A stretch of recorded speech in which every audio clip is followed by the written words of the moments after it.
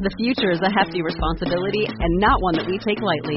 But then, taking things lightly has never been what Hefty is about. That's why we've created the Hefty Renew program that turns hard-to-recycle plastics into valuable resources like park benches and building materials. To participate, simply fill up an orange Hefty Renew bag with accepted items, tie it up, and drop it in with your regular recycling. That's it. It's that easy. It's time to rethink recycling with Renew. Particular valued resources may vary by geography. More info available at heftyrenew.com.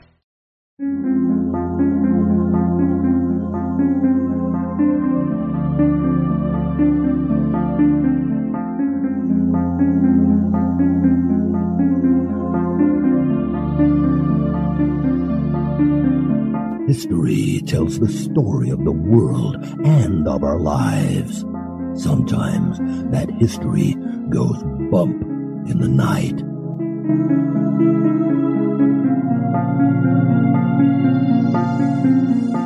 Broadcasting from the center of oddity and the supernatural in Central Florida, it's the History Goes Bump podcast.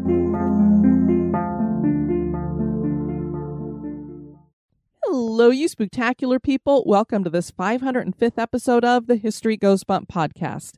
Ghost Tours for the Theater of the Mind. I am your host, Diane. And this is Kelly.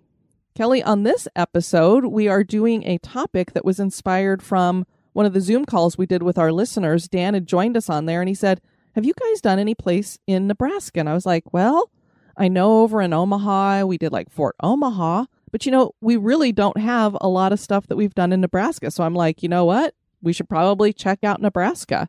And so this is going to feature the capital of Nebraska, Lincoln.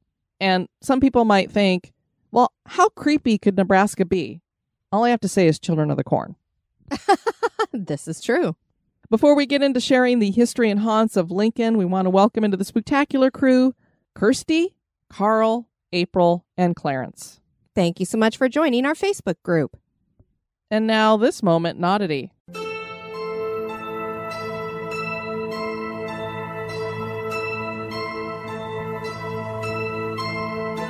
The moment in oddity was suggested by Janae McCabe. When most people visualize a shark in their mind, the picture imagined is typically a large, toothy fish that many of us would not like to encounter while swimming in the ocean. With over 500 species of sharks in the world, there are quite a few variations, ranging from dwarf lantern sharks, measuring at around 7 inches, to the whale shark, which can be 60 feet in length. Although the whale shark feeds on plankton, its mouth can measure up to 4 feet wide. One species of shark is rather unique in its feeding habits. This is the cookie cutter shark. Now, this guy isn't blue in color, nor does he say, nom nom nom, while he eats cookies. But the size We love Cookie Monster. But the size and shape of his meals are reminiscent of the treats many of us keep hidden in the pantry. I'm looking at you, Diane.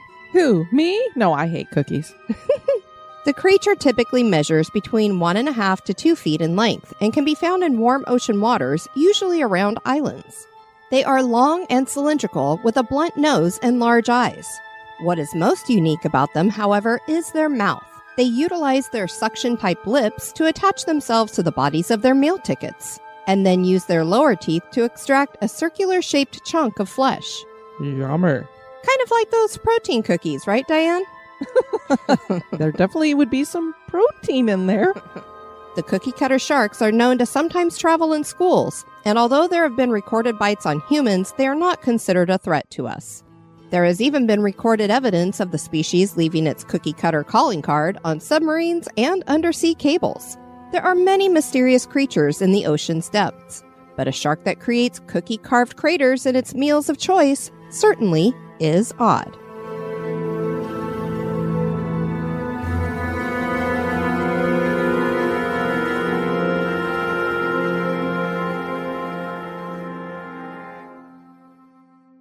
Scared yet?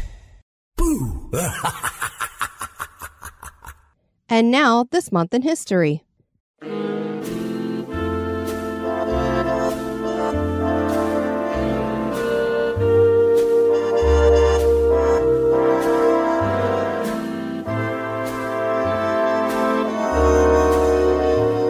In the month of September, on the 8th in 1977, the first Chia Pet was created. Today, most of us are familiar with the quirky Gifts commercial jingle, Cha-cha-cha-chia. Joseph Padet came upon the unusual items at a Chicago housewares trade show. They were imported by Walter Houston from Oaxaca, Mexico, and they sprouted the marketing ideas of Padet. Once the rights were negotiated from Houston and trademarked in October 1977, Padet's San Francisco company, Joseph Enterprises, Inc., began production. Chia Pet's popularity rose through the 1980s, and by the year 2000, there was even one placed inside the New York Times time capsule, which is set to be opened in the year 3000. Over the years, there have been many variations of the original Chia Pet with different animals, cartoon characters, and even some modeled after real people like painter Bob Ross.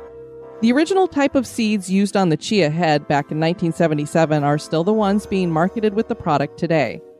The microgreens are edible and provide nutrients and antioxidants when added to salads or sandwiches. The chia greens are said to have a nutty, somewhat spicy flavor. There are many fad gifts that come and go, but the Chia Pet is one that has continued on for 46 years.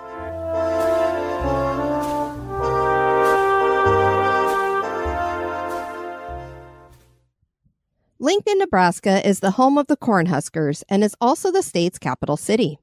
The sower stands atop the tower of the Capitol building, preparing to toss some seeds to businesses and neighborhoods below.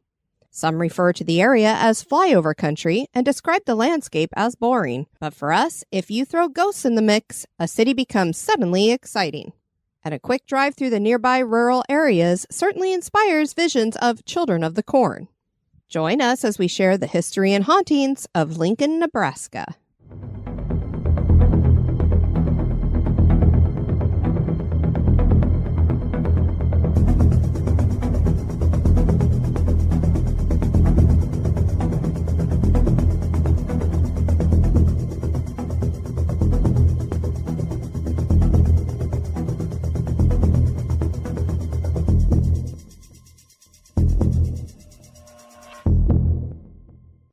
Kelly, this is why haunted history is so important, because there are some places that you would just be like, the history here is boring, or this topic is boring, or that building isn't very exciting. The architecture is not distinctive.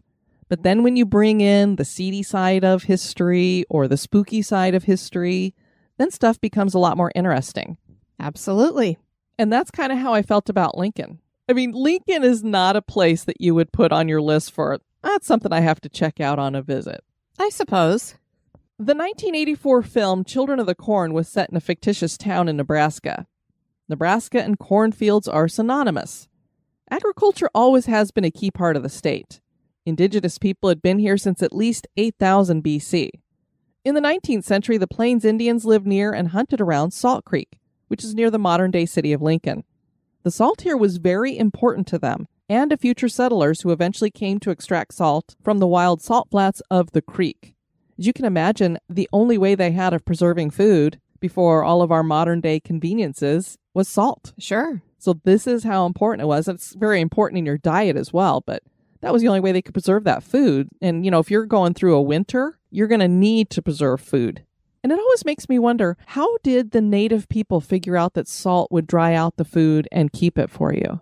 It's just like anytime you see people eating something like jicama, who was the first person to eat some jicama and say, oh, that was kind of good? I love jicama. And then, there's poisonous stuff too. So did somebody try something that was poisonous, like that mushroom, and they died? Don't eat that? I think a lot of it came from watching animals, what they would consume. I guess that's a good point. Animals are so much smarter than we are. Westward expansion brought more pioneers to live. The Nebraska Territory was created by the Nebraska-Kansas Act that was signed into law by President Franklin Pierce in 1854. A village was founded in 1856 and named Lancaster. And when Nebraska was granted statehood in 1867, Lancaster became the capital of Nebraska. A lot of people might think, well, Omaha, shouldn't that be? Because it's a bigger city. And there actually was a bit of a fight between the two, and Lincoln was the winner. The village of Lancaster would become Lincoln, named after Abraham Lincoln. Lincoln was incorporated in 1869, with a Capitol building being built a year previously. And that is our first haunted location in the Star City, the Capitol building.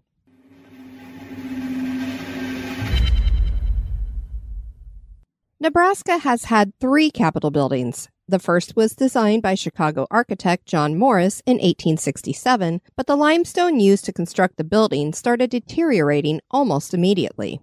The second Capitol was completed in 1888 and was designed by William H. Wilcox and was done in the Renaissance Revival style. After a couple of decades, this building began to suffer structural issues. The current Capitol is hard to miss with its gold-capped domed central tower that rises 400 feet high above the other buildings around it. There is actually a rule that no building can be built in Lincoln that is taller than the Capitol. Can you imagine a capital city and nothing is higher than that Capitol, so you don't have all these skyscrapers that would be looming over it? I can understand them wanting it to be prominent and the center of attention. It's very, very different. This is the second highest Capitol in America, with Louisiana's Capitol beating it out by 50 feet. I've never been to the Capitol in Louisiana. I had no idea that they had a tower too and that it was that much taller. Right. What is interesting is I've always thought that most capitals look like the Washington, D.C. one, like the one in Denver looks very much that way. And we have the gold cap dome as well. People actually used to sit underneath it and they would catch the gold, like the gold would flake off when it would rain really hard. Oh my goodness. And they would be down in the gutter system trying to get the gold from the top of the Capitol. Wow. Anyway, when I moved here to Florida, I went to Tallahassee with my folks and we visited the state capitol there. And the original Capitol is kind of a regular looking Capitol, but the main part of it just looks like a high skyscraper. And I thought, that is so weird. Why would you have a Capitol like that? And now look, we have these other 2 Capitols that are way bigger and taller than the one that's here. The Capitol is located on the southern edge of downtown Lincoln at the intersections of 15th and K Street. The Nebraska legislature is unique in that it is unicameral, which means there's only one house or assembly that votes as one. It is the only one like that in the United States. I had no idea. Usually you have your House and your Senate, and they kind of go back and forth and fight with each other, but they just have the one. Interesting. The offices for the legislature are housed in the square base of the tower. The design of the building reflects 3 styles: Art Deco, Neo-Byzantine, and Gothic Revival. The building is a work of art, like most state capitals, with vaulted polychrome tile ceilings, marble mosaic floors, murals, stone carvings, and a 19-foot bronze figure atop the dome called the Sower.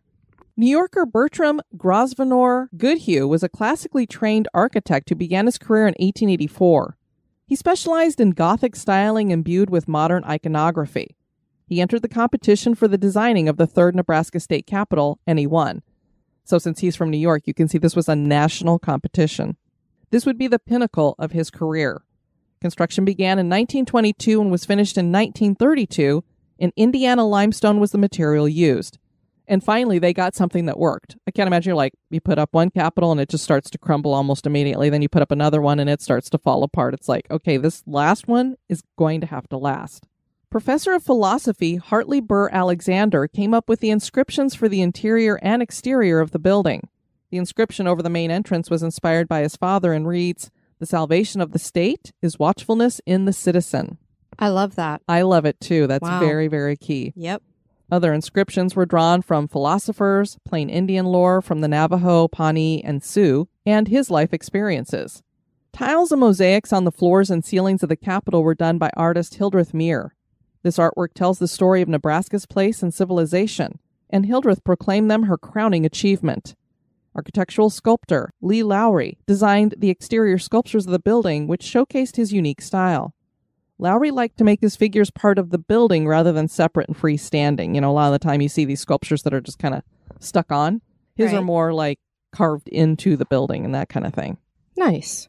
So you can see this really was a work of art, and all these people were saying this was the best I ever did. So they really poured their heart and soul into making this Capitol. The haunting here is connected to someone falling, and who that person is depends on who's telling the story. Some claim a workman was changing a light bulb when he fell to his death. Others claim a workman had a heart attack and fell while putting up Christmas lights on the dome.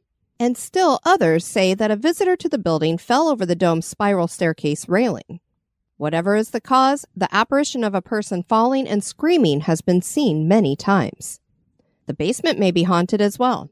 It's a dark and dank place where few venture. This sits in the footprint of the former Capitol building, but even before that, the Native Americans considered this a sacred center. Some of their spirits are thought to lurk here. On to our next haunted building here. This is the C.C. White Building. Probably the most well-known ghost story in Lincoln is connected to the C.C. White Building that was part of the Wesleyan University campus. That building was demolished in 1973. It was built in 1906 and was named for a leading Methodist in the city. This held the Conservatory of Music and the rest of the music department. The ghost story here is connected to a woman who worked in the music department at the school. Her name was Urania Clara Mills, and she taught piano and ear training, which is a music theory where musicians learn to identify chords, rhythms, pitches, and other elements of music just by listening. This is how our brother-in-law learned how to play his guitar and drums and stuff. He just does it by ear. I'm like, how do you do that? That's how I started out with music as well. Wow, that's amazing to me. The keyboard. Yeah, it definitely means you have a talent for that, because I would never be able to do that. Tragically, her life came to an end in 1940. She was found dead in her office on April 12, 1940, of an apparent heart attack. Some claimed she died of fright. Whatever caused her death, her spirit remains at the school and was first reported in October of 1963. Professor Dr. Sam Dahl's secretary, Colleen Buterbaugh, was sent to find a guest lecturer who had wandered off. She was on the second floor of the C.C. White Building and had entered an office suite that once belonged to Clara Mills at the north end when she detected a strong, musty odor. The air was stale and she felt as though she wasn't alone. The noisy hall outside had gotten strangely quiet. This all struck her as weird since all the windows in the room were open. She recalled what happened next, saying, "I looked up, and just for what must have been a few seconds, I saw the figure of a woman standing with her back to me at a cabinet in the inner office. She was reaching up into one of the drawers. I felt the presence of a man sitting at the desk to my left, but as I turned around, there was no one there. The apparition of the woman was tall and had black hair up in a bun. She was wearing a brown skirt. Even stranger than that, Buterbaugh noticed that the view outside the windows of the office was quite different, as though it was from a different time era. Willard's sorority, which was right across the campus, wasn't there. There were no streets. Buterbaugh ran from the room, quite disturbed. A little bit of a time slip, it sounds like. That's what it sounds like to me, especially since she felt the presence of a man but didn't see anything. She told her boss, Dr. Dahl, about the experience, and she was so shaken that he believed her and took her to other staff members to tell the story. One of the other professors had an old yearbook that they pulled out, and Buterbaugh identified Miss Mills as the spirit. Buterbaugh eventually quit and even moved from Lincoln, but that isn't where this strange story ends. The visiting lecturer was a man named Thomas McCourt who had come over from Scotland. He had heard Buterbaugh's story and told her he was very familiar with ghosts since Scotland had so many stories about them. He returned home, and the following April, on the 12th, he was found dead in his office in Scotland. Just like Clara Mills, same circumstances and same date. Psychics have claimed that Mills is indeed in the building, and while many of them also feel the strong presence of a male ghost, none of them have been able to identify him, and he's never been seen visually. Which makes you wonder, is it like that part of the building's locked into some kind of a time capsule or something? Could be. There were many paranormal incidents in the building. Music students had trouble with amplifiers and broadcast equipment, mainly with volume control. One student decided to catch the culprit by spreading baby powder around the equipment. When he returned, he found that the sound equipment had been turned down, but there were no footprints in the powder. Lights turned themselves on in the middle of the night, and disembodied footsteps were heard in the hallway, especially on the second floor. Piano music was heard coming from a small theater in the basement, and it stopped abruptly when someone entered. Faint disembodied laughter was heard, and cold spots were felt. What's interesting about that student using the baby powder around the equipment is that was like an early ghost hunting technique. Right. But they would get footprints in it and be like, where did those come from? Especially if they're, bare footprints and they're all like, we're wearing shoes. Who walked through that? So the fact that this equipment had been touched and there were no footprints, even with ghostly activity, is like, wow, that's weird. Definitely somebody just floating. And now a little break for a word about one of our sponsors. In Puerto Rico, we call ourselves Boricua. We're proud, passionate, and full of life. On our island, adventure finds you. Strangers aren't strangers for long.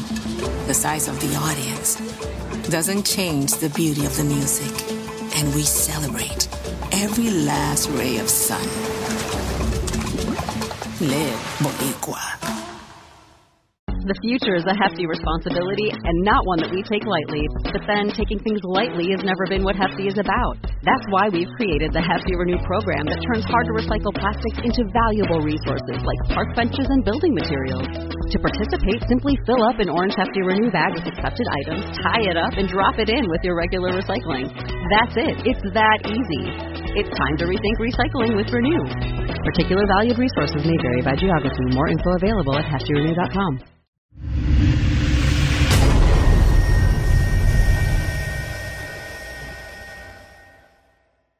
The administration building that was built to replace the C.C. White building hasn't reported any activity, but Miss Mills still seems to be on the campus, and it's even been spotted outside her former apartment.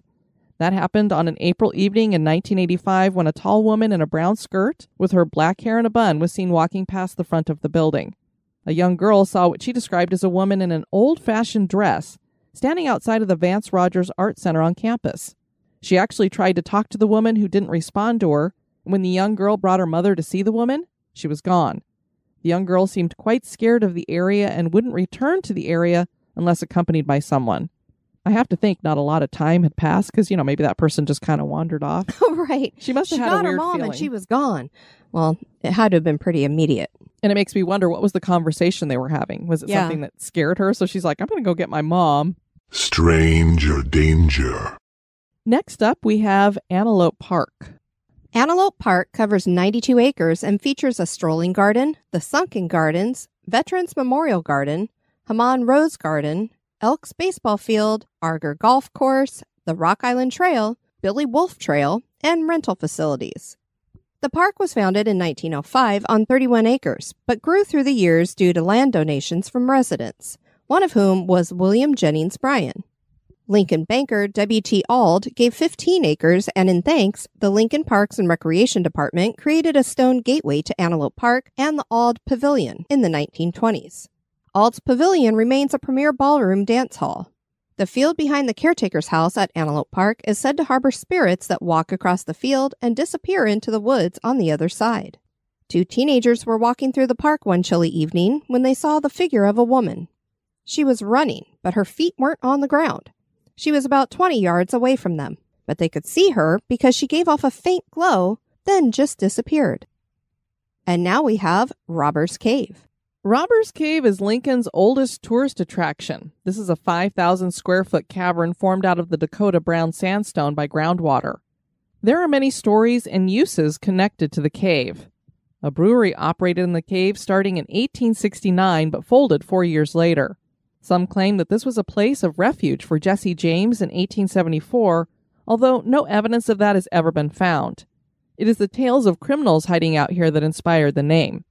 A structure that once existed above the cave was thought to be a brothel. Excavations were done in order to build a mushroom garden in the cave in 1906. Today, Blue Blood Brewing sits atop the cave and offers tours of the cave. We must go. Yes, have a beer and walk around in a cave. And it's a really cool looking cave. I mean, the way that it's been carved out, it's really neat. It's very unique because we've been in, a lot of caves and stuff. I've never seen one like this one. There are also several spaces here for events like weddings. Very nice. People who tour the cave find many names and designs carved into the walls. There is Fat Man's Misery, which is a narrow opening between walls, so people have to turn sideways and scrape through to get to the next room. I love that. Good grief. Don't get stuck. What a name. A small crevice that twists and widens back on itself is called the question mark. There is also the chamber dubbed Robber's Roost, which is a square-shaped room with a thick blanket of powdery red sand on the floor. This was where people claimed the bad guys would hide out. There are those who think this might have been a spot on the Underground Railroad, too. The sounds of Native American drums and chants have been heard in the cave. Disembodied voices and whispers are common, and there are even sometimes screams. And next we have Lake Street Lake. Lake Street Lake is located in Rudge Memorial Park, a neighborhood park next to Bryan West Hospital. This was named for former prominent Lincoln residents Charles and Carolyn Rudge. They had co-owned the Rudge and Gwenzel department store. The park was originally named Harrison Street Lake and Park, but even before that, this was a farmstead where dairy cows were raised. Town folks would ice skate on the lake here at that time, too. One day, a group of boys ganged up on another boy and started bullying him. He fought back and ended up stabbed and bleeding on the icy pond. The lake was eventually drained, and all that remains of the former farm is a tree. That tree gives people a creepy feeling. On cold winter nights, the ghostly form of a boy is seen skating where the lake had once been. And when fog covers the area, dark shapes are seen. And next we have Penfield. Penfield is located just south of the Nebraska State Penitentiary, which is the oldest state correctional facility in Nebraska, having opened in 1869. The field is located on the north side of a road that leads to Wilderness Park. In 1888, a terrible blizzard hit Lincoln, dropping the temperatures to 40 below zero. Diane would have been miserable. Oh, absolutely. I mean, I don't like 40 above zero. Below? Forget it. This was known as the Schoolhouse Blizzard and hit the entire Great Plains, leaving 235 people dead. This would be the 10th deadliest winter storm on record. There's even a reminder of an event that took place in Nebraska during the storm that is portrayed in the Nebraska State Capitol. This is a Venetian glass mural that portrays schoolteacher Minnie Freeman leading her 13 students from the schoolhouse to her home, a distance of 1.5 miles. That is an amazing story. I mean, 1.5 miles is a long way if you are in a blinding blizzard. Absolutely. And she got them all there safely. In Lincoln, the children were all kept at the school, but one little girl's father didn't know that, and he was worried when she didn't come home. He went out into the storm to find her. The next morning, the father's unattended horse returned to the homestead after the young girl got home. They found his body 5 months later. He was in the fetal position in Penfield. In the 1940s, a cruel guard who mistreated the prisoners at the penitentiary was universally hated, and one night he was murdered.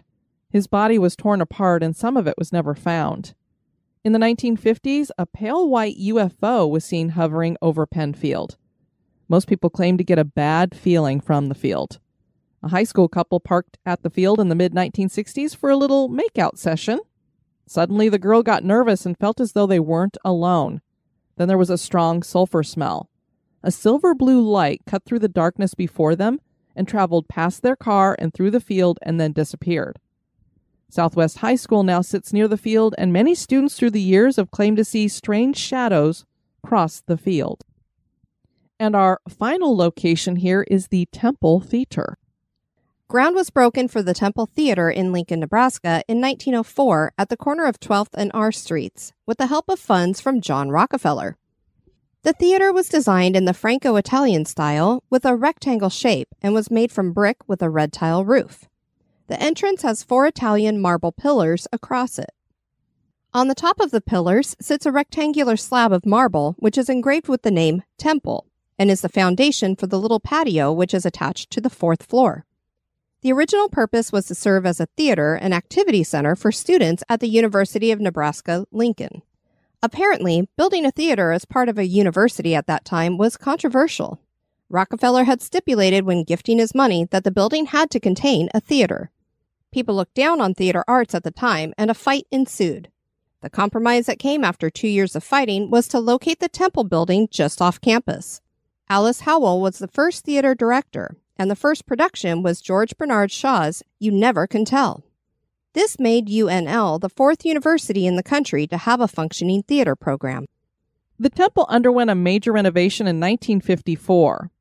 The theater now houses all theater classes as well as the administrative offices and performance spaces of the Johnny Carson School of Theater and Film and the Nebraska Repertory Theater. University Theater produces 4 major events and 4 Theatrix productions each year in the facility's 3 theaters, Howell, Studio, and Lab Theaters. The Howell Theater is on the 1st floor and has been recently renovated with 317 seats and is named for UNL Theater founder H. Alice Howell. The Studio Theater is also on the 1st floor and is a new state-of-the-art 160 to 200-seat flexible black box theater. And the Lab Theater is a 120 to 200-seat black box theater located on the 3rd floor. Hauntings date back to the construction of the theater. People claimed to see dancing lights and they heard weird noises. The lights in the theater are the most common occurrence reported. Possibilities for spirits here in the theater include a student who lost his life in the 1940s when he fell from the overhead in the main theater and succumbed to his injuries. He was performing in the Shakespeare play Macbeth, and so, reputedly, his spirit shows up during Shakespeare productions. Dallas Williams was a flamboyant professor and served as the theater department chairman from 1944 to 1971, and was known to throw chairs and... Sorry, that tickled me. Mm-hmm. They wouldn't get away with that kind of thing nowadays, throwing chairs at students. And was known to throw chairs and such at sleeping students. His spirit is said to still chuck chairs about. Look out for that flying chair. There was also a construction worker who had an accident that killed him that dates back to 1906 when the theater was being built. He had been working on the theater with his father and brothers, and they watched him fall from the rafters. Shortly after that, his brothers thought they heard him calling out to them. Tools would go missing or get moved. In the 1970s, an entity was noticed in the East Basement studios of KUON-TV, located in the Temple building. Julie Hagmeyer, theater department general manager, said in a 2000 Daily Nebraskan article that a girl haunts the prop attic. When a show crew took apart various dolls in the prop shop to make the type of prop they needed, they left the attic messy.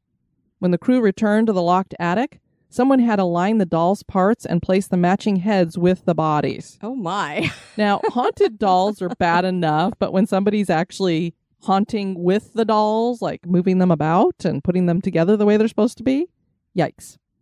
An investigator for the Nebraska Paranormal Society named Laura reported, "During our investigation of the Temple building, I had the following personal experiences. Upon walking into the main theater, I noticed a change in the atmosphere. The air seemed heavier with a kind of charged energy to it. When we set up our equipment in the attic where all of the props are stored, things seemed very different. Almost immediately I began to hear voices. There were no windows in the attic except the small 6x6 glass blocks in the roof. The team members in the theater below us were men. The voices I heard were that of a female, although I could not understand what she was saying. Some were louder than others. The voices were also heard on the audio recorder. The temperature in the attic was 85 degrees and very humid. Circulating air would have been welcomed, but that was not the case. I had many experiences of feeling cold chills, and would get goosebumps for no apparent reason.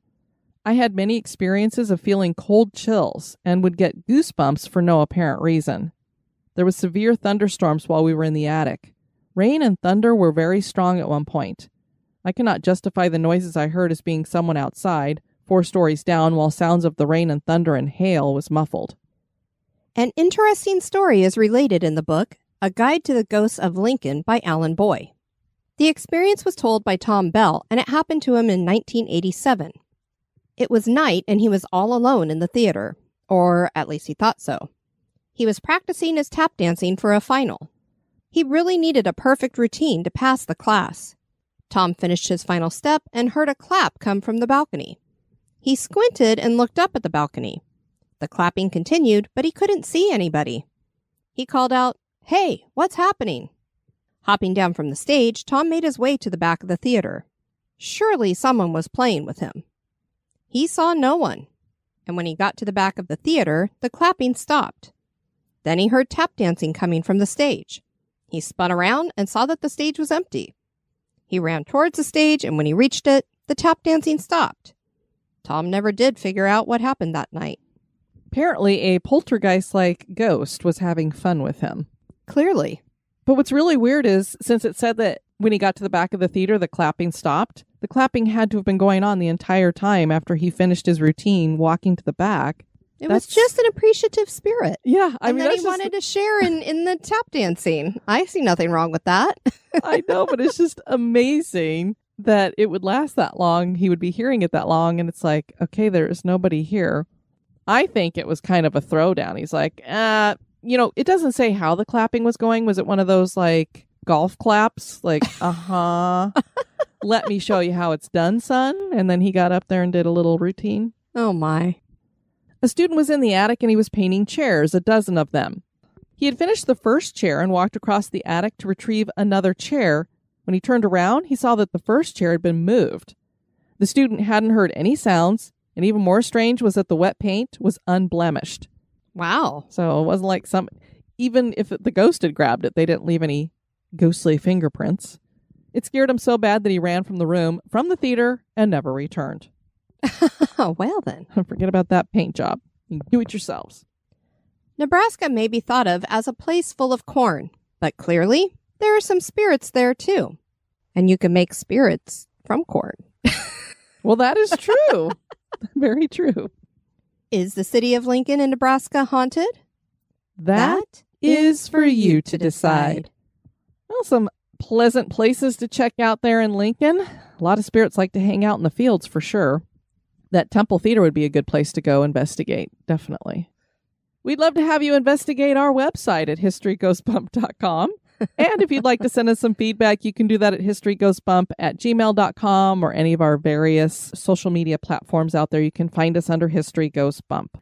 Cheryl and the crew said, listening to Phantasmal Crime 24 about Bonnie and Clyde, interesting fact, the couple were being chased from Greene County into Stone County.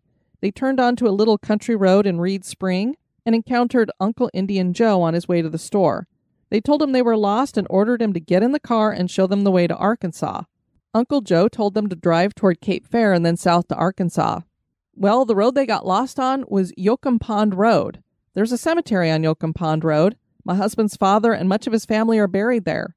Added note, Yoakum Pond Cemetery has a pond that is haunted by a farmer and his mule and by Civil War soldiers. Just thought that was interesting.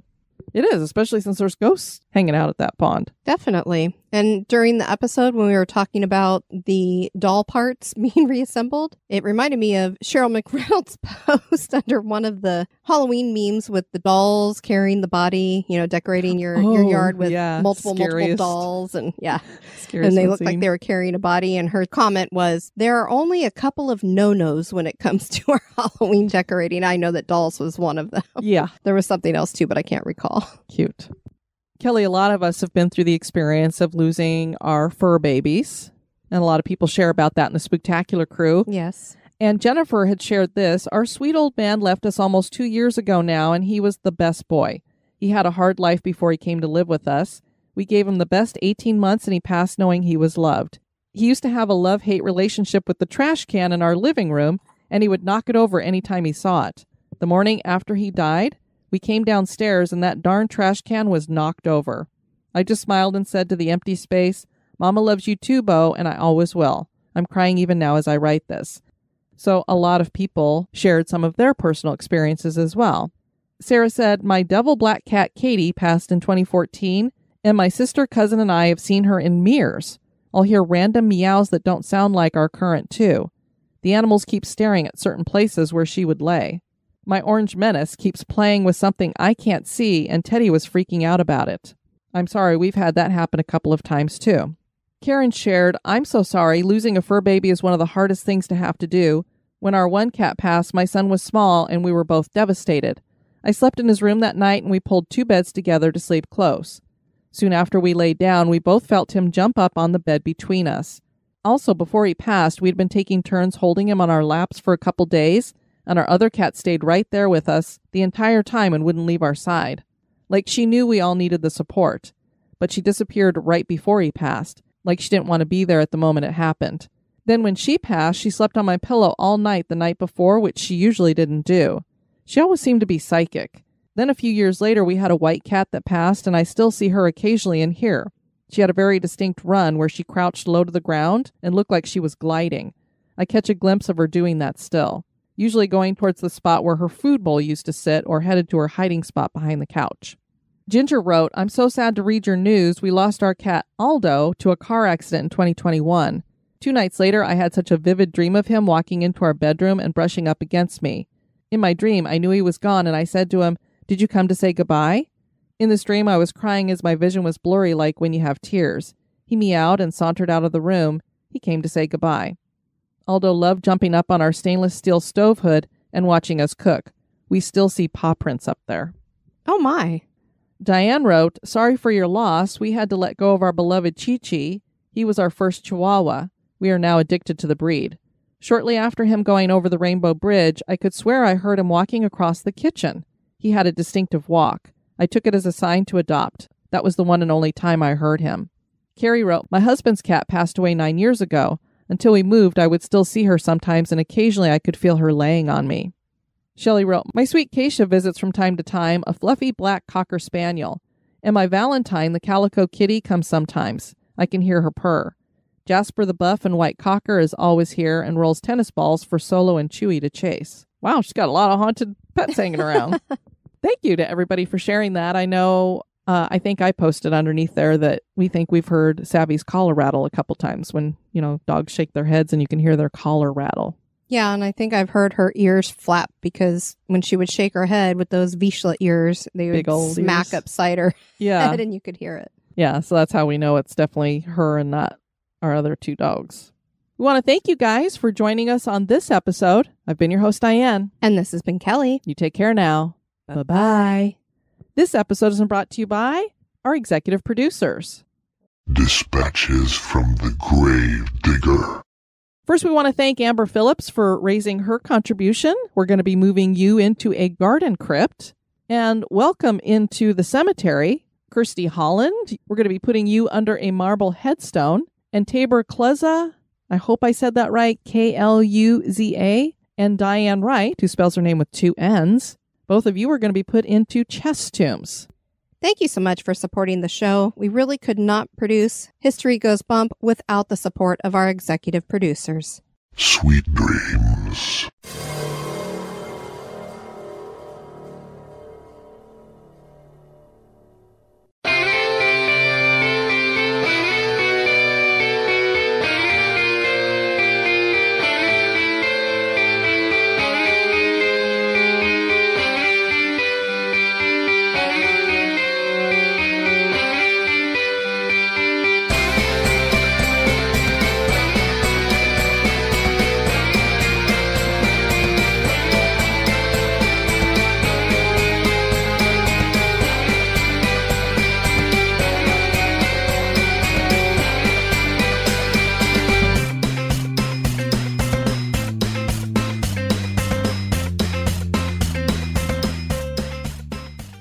There are quite a few variations ranging from...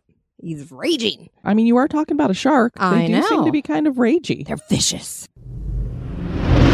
With vaulted polychrome tile. And next we have pen field. And next, I can do it. I can do it. I'm doing it. No, I'm going to do it. It's like us arguing over who gets to do the laundry I or know. whatever cleaning. It's great in our house. We argue over chores because it's like, why did you do that? I was going to do it. And our final location here is the Temple Theater. Theater? Theater. Theater. Reminds me of my favorite disc jockeys in California. Mark and Brian would do miniature theater. And they were little skits that they would always do. Well, at least they were saying it properly. There were no windows in the attic. There were no